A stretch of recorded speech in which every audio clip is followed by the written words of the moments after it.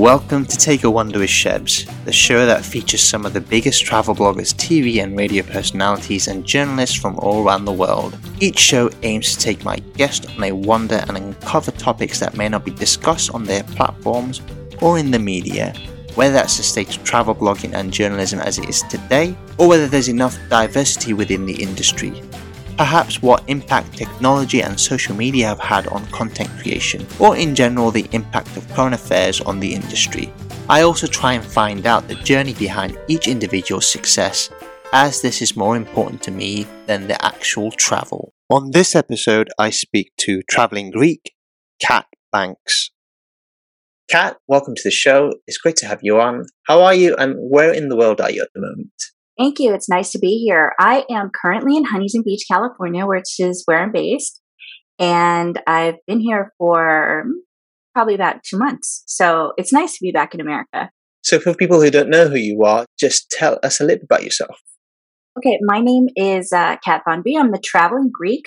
I am Greek American, raised half of my life in Greece, half of my life in America. But I was a travel agent for many years for American Express, so I found that I had a love for luxury travel. And when I left the business, I just felt like that was one part of the business I didn't want to leave. So I specialized in writing about hotels and luxury experiences. Awesome. So we'll come into your business and your work. And also, you've got an amazing handle, The Traveling Greek, and how you built that platform to where it is now. But before we do that, I know you said you were a travel agent, but how did you actually initially fall in love with travel? After I was done with high school, I had no ambition, and I tried to go to college twice. I dropped out twice, and I fell in love with travel. It was one thing that I always really loved. So I went to a travel school, and I learned how to sell travel, and I was kind of good at it. I didn't love all aspects of travel. I just really loved the luxury aspects. And I booked travel for celebrities for a while, and that was interesting. And I found that that's what I was drawn to, that part of the business. No offense to cruises. Cruising wasn't quite my thing. So I didn't really, there are certain aspects of it that I didn't really like. So yeah, I decided to stay with it. And because I knew it so well, I'm kind of like an encyclopedia of hotels. If you take me somewhere, I'll remember everything about it. Your travels itself, has it all been luxurious? Assuming you haven't done much budget travel then over the years. Well, I have when I was broke, for sure. Okay. But and there have been times, but yeah, I've had some amazing experiences. I've traveled to Richard Branson's private island, and I've gone to some of the best resorts and hotels in the world, and actually have some plans this year. My goal was to go to the Burj Al Arab. It's the only 7-star hotel in the world, and I'm like, I'm going to stay there. I don't care what I have to do. I need to stay there. Yeah, I didn't realize there was a 7-star hotel. I thought you can't go any further than 5-star, but I guess I was wrong.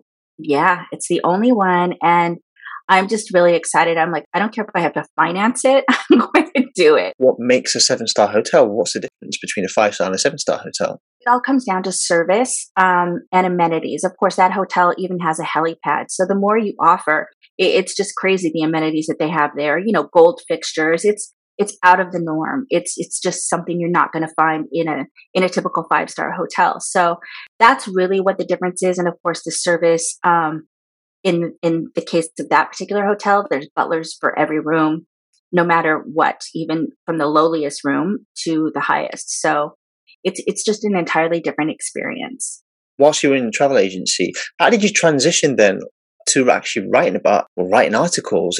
What does it take? I actually transitioned because the economy tanked. It tanked in between 2008, 2010. The economy was a little bit strained in America, especially. And so I kind of transitioned out because people were not spending as much on travel. And I had no goals. I thought, I want to stay in travel. I just don't know what I want to do. So I took my saving and I basically traveled. I left for 2 weeks and I came back 7 months later. My family was like, are you ever coming back? They kept messaging me, are you ever coming back? And I wanted to figure out if this is what I wanted to do. And so I went to conferences. I met up with travel bloggers. I didn't even know if I could write. I just started, I started my social media accounts, and I had 10,000 followers on Twitter before I even wrote a word. I just really worked at it and just kind of talked and connected with PR people who realized pretty quickly that I knew things about hotels and that type of travel. Yeah, that's how I just decided I wanted to do it. And then I went all in. And as you know, it's not very easy when you're starting out. It's a little bit difficult, you know. You're getting started. Not as many people want to work with you. They don't know who you are. So it was a little bit of a struggle, but it was worth it. Just explain to people how that struggle is, because it seems like obviously you have transitioned beautifully, but what sort of challenges did you face then? Because it sounds like for 7 months it was a very transformative moment, and it obviously is taking you to where you are now. Well, first of all, you're putting a lot of money into it. You're building a brand, a website. It takes a lot, and I think that people sometimes they see that we're traveling and it's so glamorous, and it is fabulous. It's a wonderful thing, as you know. It's amazing, but it's also a lot of work. It's a lot of, you know, editing. When you're writing, it's SEO. You're not just writing a story. It's SEO. You have to know your audience. You're taking photos. You're editing photos. You're just doing a million things. I was working 16 hours a day. And it didn't feel like I was going anywhere, because then you need to build up an audience in order to get people to do ads with you or to monetize. You have to have someone. And I just really pushed, and I pushed a lot in Greece because I was Greek, and I know that Greeks are really proud of the country and they want to show it off. So it was a little bit easier maybe for me because I had the support of all of the hoteliers and the entire industry in Greece. So I was very lucky. You mentioned something there about you specifically wanted to go down the Greece route. People who don't know, we actually met up in Greece itself, in Athens, back in September or October last year. I can't quite remember exactly what time it was, but I remember specifically you were telling me about having a niche that people don't actually have. So how did you build up your social media platform so fast? I feel like Twitter back then, you know, like in 2010, it was a little bit easier to build an audience, but I just connected with PR people, with hotel people. If an article came out, I would share it. I would share ideas, thoughts, anything. You know, if I'd stayed there, I shared my photos, and people started to respond to it. You know, the right people, PR people, the people that actually give you jobs. So it was, I never stopped. I was relentless. I tweeted 10 times a day, minimum. I was crazy, but I loved it. And from Twitter, I built a business because I found that I loved it so much that in the lean times, as I was building my travel business, I actually started to tweet for hotels. They hired me. And so that was like, it kind of morphed into a business for me as well.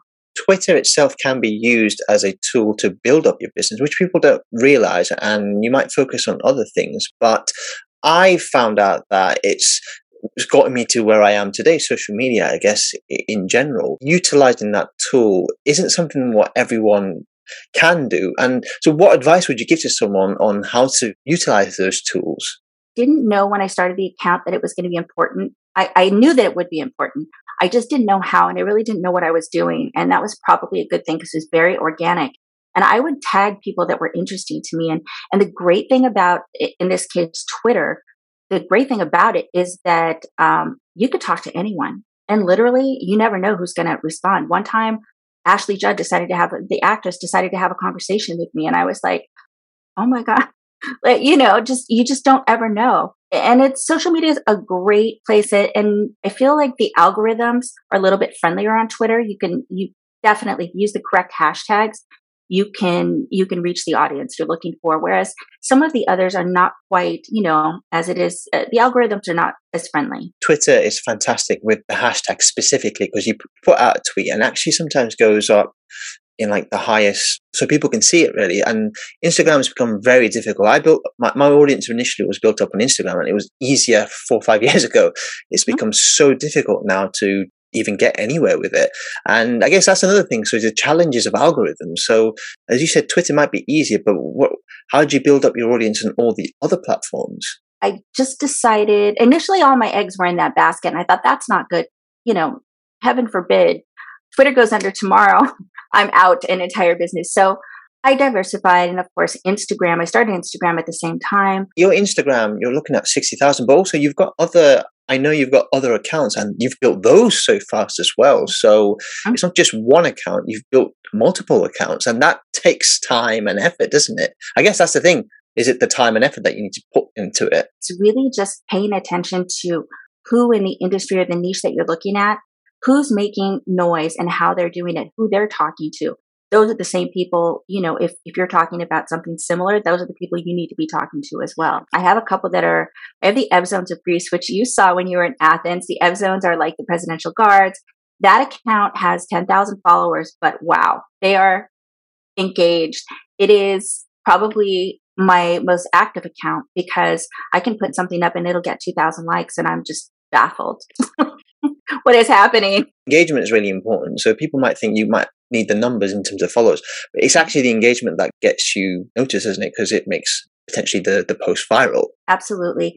And you have to be willing to sit there for a couple of hours and engage. You have to tag some people that are going to be interested. They will respond.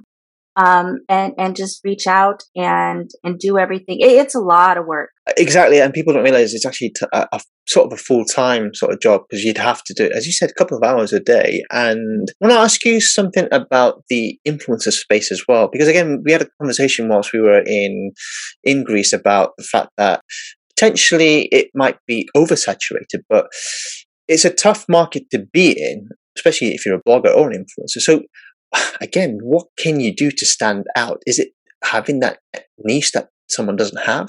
I stand by the whole niche thing. I've watched some of my friends since COVID started. I've watched a lot of them just writing about the destinations and stuff they were traveling to. I've watched a lot of them start new websites.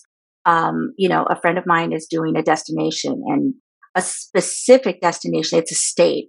And I've watched a lot of, regions, and I've just watched a lot of my friends, and those niche sites have become much more popular than their general site that they've spent 10 years working on.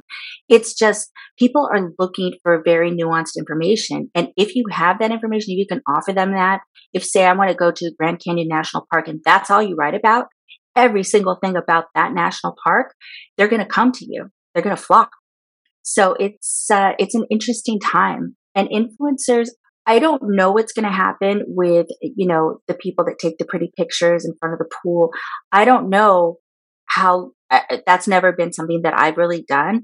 So, God bless them. I hope that lasts, because I like looking at those pictures too, but I don't know how lasting that is, how lasting that is for a brand. Because it's a longevity, isn't it? So if someone's doing that on a constant basis, how long can you do that before people get bored of it? There's going to be a cycle. And then I worry about these types of people, because eventually they're going to have to find something else to do. And it's going to be difficult when they can't, because that's all they know how to do, and people will be bored of it. So what advice would you give to them? Would you say, look at other avenues? If you can take a beautiful photo like that with a, pretty girl, pretty guy, nice couple, you can also probably sell those pictures. And right now, there's a whole surge in content creation with NFTs. I don't know if you know it. It's a non-fungible token. It's a different part of my life. And photographs are also part of that space. So it's really important, I feel, for content creators to understand that there is a new, the metaverse is real. It's going to happen, and you should get on board now.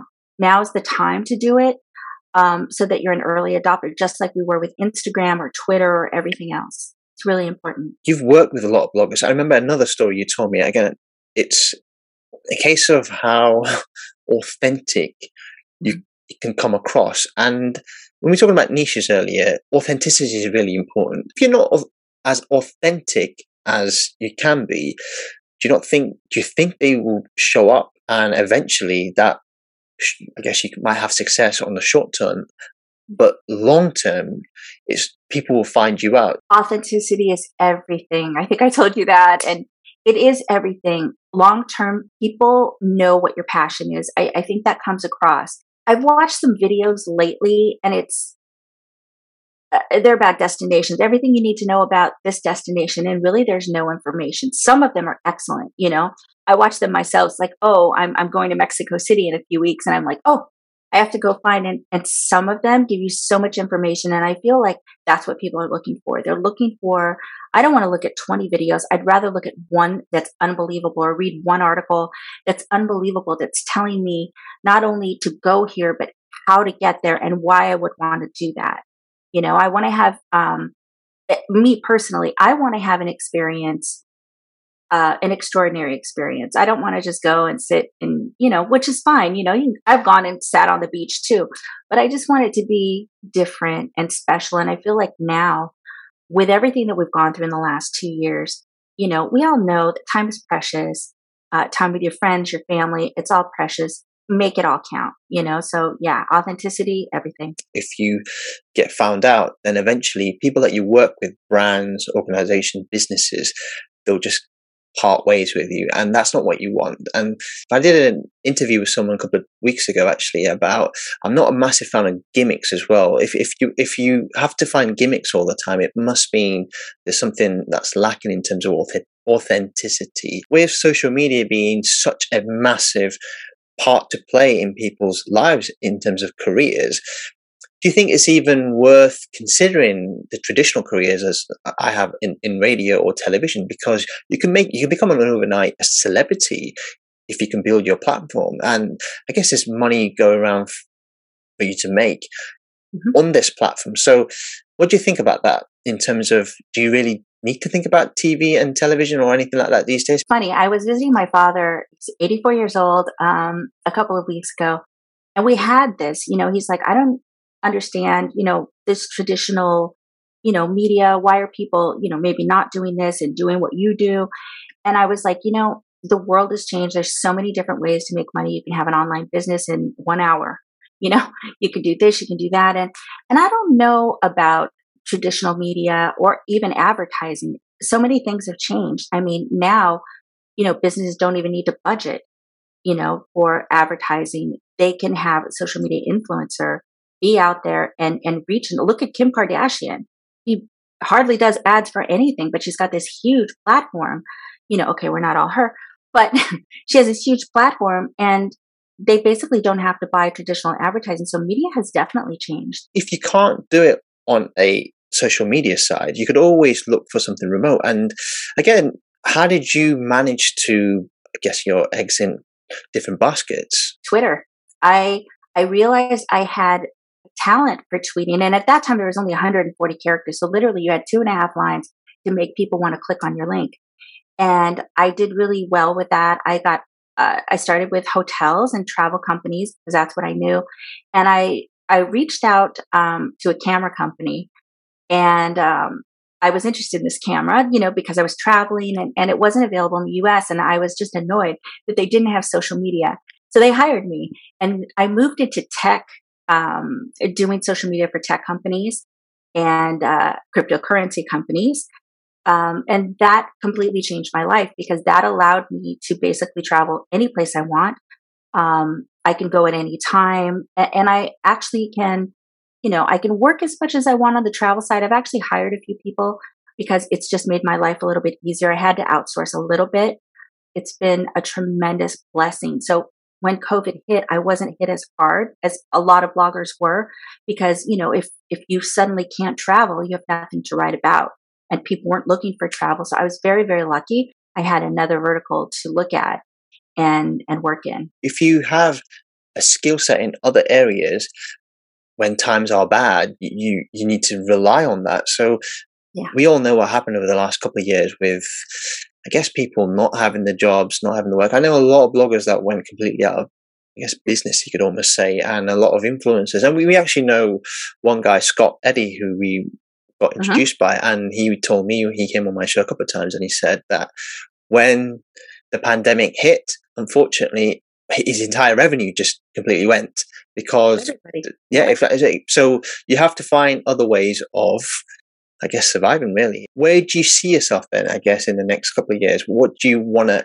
achieve? What's your intention? And I guess, what is your goals? Yeah, I'm revamping the website, getting ready for this season, because I do feel like for Greece, 2021 was an excellent season. It's probably one of the best they've ever had because so many people wanted to travel, and I feel that in myself as well. And I feel myself drawn to more creative things as well. So, like I mentioned, NFTs, that there is a whole situation. I have 45,000 photos, I think, in my catalog.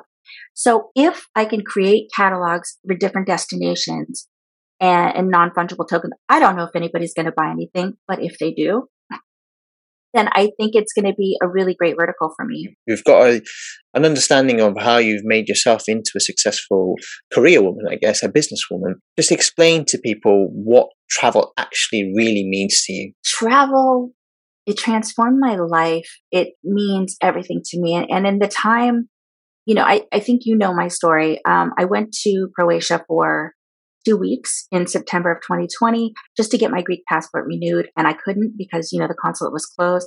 And at that time, simultaneously, the borders closed. And I was stuck in a country I had never been to. So I ended up staying there for almost a year. And it was transformative that year. It was an amazing thing. I was by myself. I had nothing to do but think about travel, think about how much it meant to me. And it is, I feel like what it gives you, the people that you meet, the experiences that you have with people that you would never meet in your day-to-day life. It's everything. I can't imagine my life without it. Those moments where you are stuck in a country and it's foreign to you, again, not many people would have gone, I guess some people would have gone through that situation, but for you to come out on the other side, and it just shows you, if you put your mind to it, I guess the mindset is so important. I talk about mindset all the time. I guess the mindset is so important to succeeding in whatever you do.